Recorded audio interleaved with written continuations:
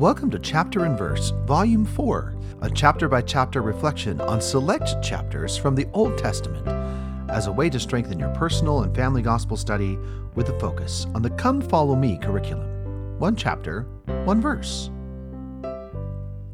My name is Michael D. Young, and today we have a text based on Numbers 13. The focus verses for this text are Numbers 13, 26 through 28.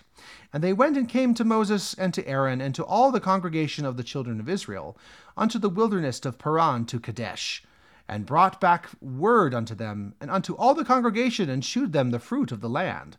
And they told him and said, We came unto the land whither thou sentest us, and it surely floweth with milk and honey, and this is the fruit of it. Nevertheless, the people be strong that dwell in the land, and the cities are walled and very great. And moreover, we saw the children of Anak there. And now the text. What would I give?